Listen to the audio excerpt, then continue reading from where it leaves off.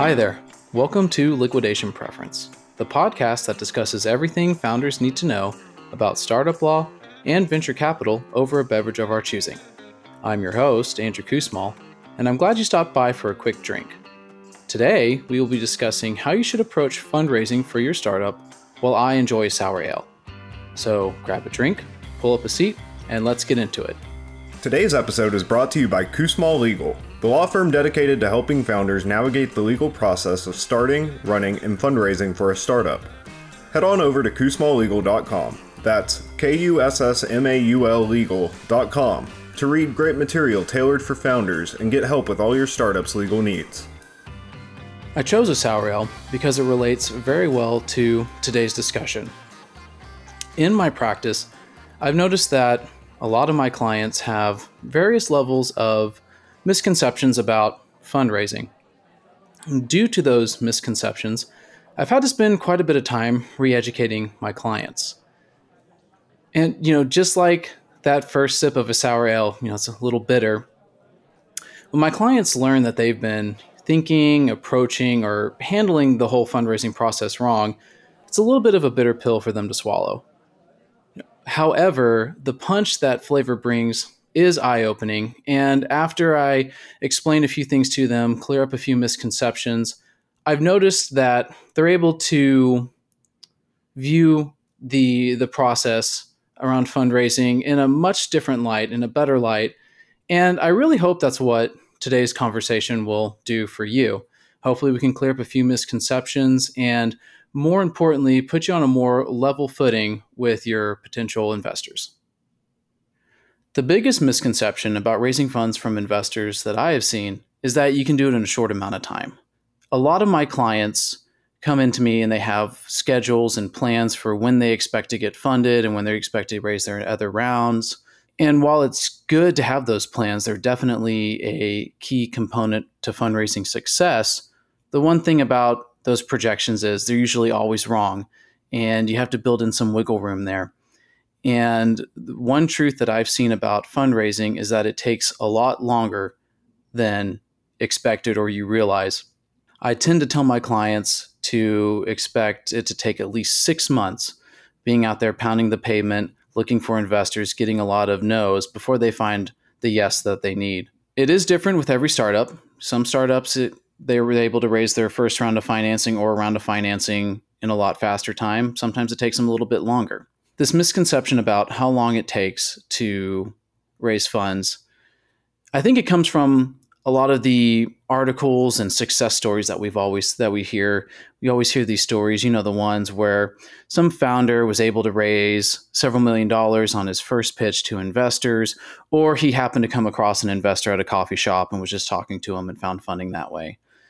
While these stories are inspiring, know that these are the exception and not the rule when it comes to the fundraising process and how long it takes. Building on top of how long it takes to raise funds, a lot of founders do not realize the amount of effort that it takes. They start the whole process thinking that it can be relatively easy, and it's not. And they quickly realize that it's a full-time job on top of their already full-time job of running the company. You should always be in fundraising mode when you're trying to find investors, always out there looking for new opportunities, new leads, taking meetings. However, do not forget that at the same time, you have to build your company. If you focus on fundraising more than building your company, you do so at your own peril, and you're going to find it very difficult, if not impossible, to find investor funds. After you get funding and after you've experienced a lot of no's, and all that hard work and all that time it takes to find funding, it's very easy to get caught up in the excitement of finally finding investors and closing a round. And by all means, be excited, be happy about it, but don't treat this round or each other round as an exit. You should be viewing it as a means to an end, to that long-term goal that you have, whether it's that IPO 10 years from now or being acquired by Google. Speaking of getting the funding for your company, there is a misconception on what it should be used for. Investors, specifically seed investors, expect their investment to go to the company, not your wallet. After you get that funding, don't expect to be able to pay yourself an exorbitant salary or buy a brand new Tesla or go on a fancy vacation. You need to put that money back into the company to develop the product, get a polished MVP out, market it, expand into new markets, acquire more customers, reach X amount in revenue. That's really what that money should be going towards, not towards things that are superficial and don't help in getting your startup to that next level. The final misconception that I see a lot is founders thinking that they have to sign a term sheet right away. And I understand the urge. Like I said, you've been out there forever doing a lot of hard work trying to find these investors. And when you get a term sheet, you're excited and you feel like you need to sign it right then and there. Do so at your own peril. I always recommend that once you get a term sheet, pause, hit the brakes, and consult with your startup attorney about the specific terms and the situation around your fundraising process. They're going to be able to tell you exactly what you need to push back on, if the deal's a good deal or if it's not a good deal. And if your startup attorney is telling you that it's not a good deal and you need to walk away, or especially if after a few rounds of negotiations, specific terms that your startup attorney has identified that you should push back on or reject, those don't come to fruition or result in any changes, then you should walk away. I know it's easier said than doing, but especially after all that hard work you put in. But trust me, you do not want to be stuck with a deal that you resent. So now we're going to cover some of the do's and don'ts when it comes to the fundraising process. Let's start with the don'ts. The first is sending out a mass email to a bunch of investors, like 50 investors in the to line, all at once with your pitch. While sending out a cold email to investors does work every once in a while, sending out a mass one, like I just mentioned, definitely will not. First off, it's just lazy. It gives off the wrong impression to investors that you're trying to find investment with very minimal effort. And I guarantee you, an investor who sees that many other investors in the to line is not going to want to open your email because, why would they? Why should they? You send it to so many other investors, surely one of them might read it and invest in your company, or to them, it's just lazy and it gives off the wrong impression. And you have to remember that these investors are receiving, hundreds of emails a day, if not more, with people trying to pitch their startups to them. So you don't want something that's just going to be discarded and put in the trash box just on first glance. Another don't is do not, and I have to say this again, do not ask investors to sign an NDA. There is no clearer sign that you do not know what you're doing than asking an investor to do this. And this may sound harsh, but it's true. You have to think about it. Investors get dozens, if not hundreds, but definitely dozens of pitches a day. And if they had to sign an NDA before they heard each one of them, not only would it increase their legal fees to invest in a company, it would also require them to have an army of attorneys to be able to make sure that they weren't violating any sort of NDA when they heard another pitch or they were talking to other investors about your startup. And having an investor sign an NDA, it would make those investors not able to find more investors for you. And that's one of the key things. Sometimes investors who are really excited about your company, they'll know other investors who invest in that same space, and they'll want to be able to talk to those other investors and try to get them in on the deal as well. If you're worried about an investor stealing your idea, and that's really kind of where the NDA process or concern comes from, is that, well, I'm afraid this investor might steal my idea. Well, know that that's just a one-time game. The startup community is very small and investor reputation matters a lot. And if an investor stole your idea, then I can guarantee you that they're not going to be able to source any other deals in the future. The final don't is do not lie to investors about anything. Now, I know it's very tempting to inflate a few numbers, maybe make a few misconceptions about the where you are in the development process, or to maybe lie a little bit about how a very big contract is pretty much a done deal. The saying, the truth will out, is never true in this situation, because investors will, more specifically, their attorneys conduct a due diligence process where they go over every single thing with your company, documents, you name it, to see if your startup is up to snuff for investment. And if they find anything that does not match what you told them, well, first, you can expect a lot of questions from the investor. And two, pretty much you can almost guarantee that the deal is going to blow up and that the investor is going to pull out of the deal and walk away. You also have to look at this from a practical standpoint too. Lying is one of the main reasons for the dissolution of all relationships. And it goes the same with your relationships with your investors. Most founder-investor relationships actually last longer than the average marriage in the US. So you want that type of relationship to be built on trust and open communication. The one major do, I would say, when it comes to finding investors and the whole fundraising process is do your research on the investors before you reach out to them. There are all types of investors. There are investors who invest in certain specific industries, and then there are generalists who invest in everything. Make sure that you are pitching or sending cold emails to the investors who actually invest in the industry that your startup is in. Also, alluding back to what we talked about earlier with the whole mass email, you want to kind of personalize your email to those investors. You do research on them. What do they like? What do they like to do in their off time? What do they like to read? Every single investor's got some social media account where you can be able to look at that and see what they post about. And, it does not hurt to start an email saying, oh, I really like your post about, X, Y, and Z. I agree. Start off with that and then go into your pitch with the company. Just that little personal touch can make a difference.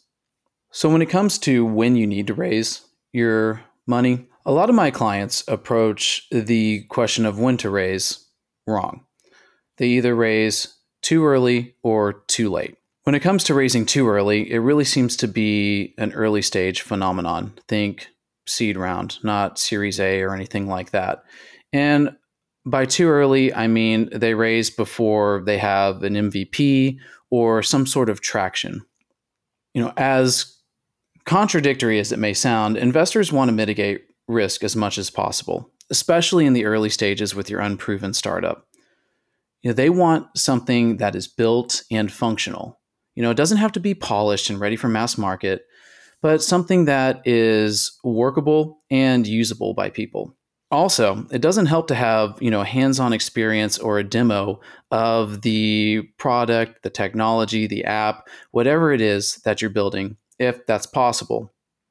That really does work wonders. At the end of the day, slides and mission statements and projections really have nothing compared to an investor being able to get their hands on something.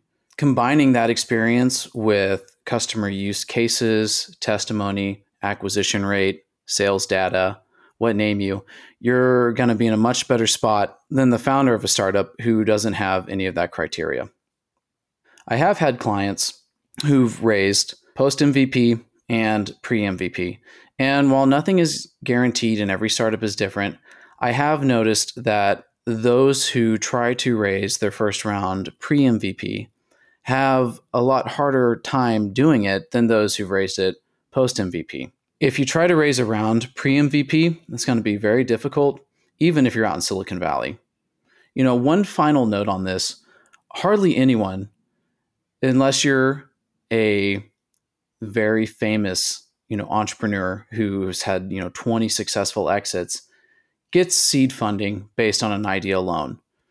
This may sound harsh, but, ideas are worth $0. And the reality is somebody probably already thought of that idea before you. Execution is really everything when it comes to this. On the flip side of that, you don't want to raise your first round before it's too late. You don't want to raise when you're about to go bankrupt.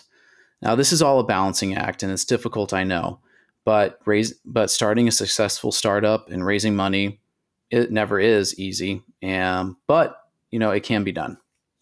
When it comes to consecutive rounds and when to raise, you want to raise your rounds before you run out of runway. Well, what is runway? Runway is your burn rate calculation.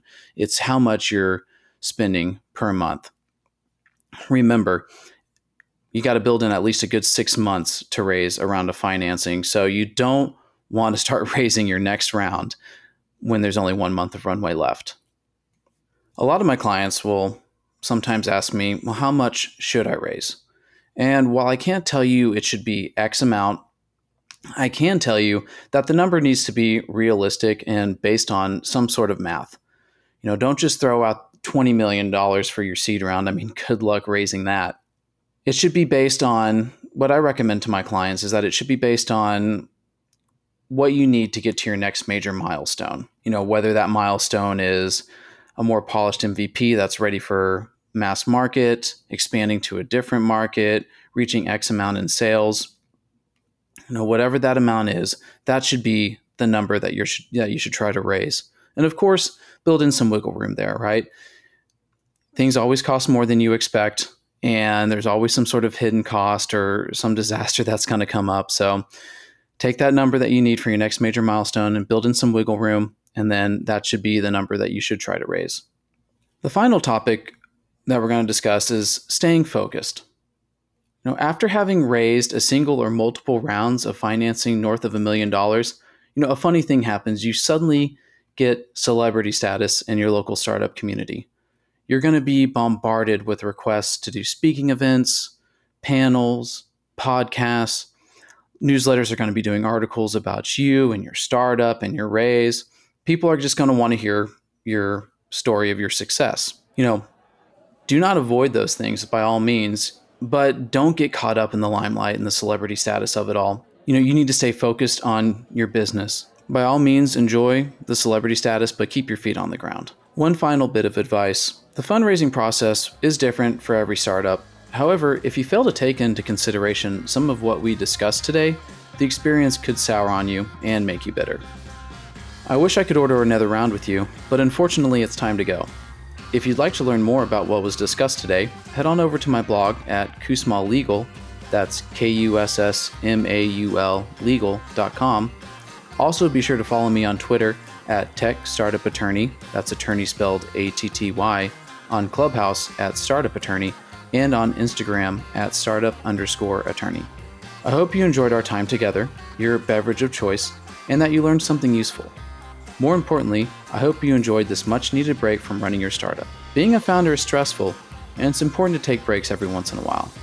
While you're always taking care of your startup, you shouldn't forget to take care of yourself. See you next time. Everything discussed in this episode is purely educational in nature and should not be interpreted in any way as legal advice specific to your startup. If you have any questions about what was discussed on today's show and how it pertains to your startup or situation, please consult with your legal counsel.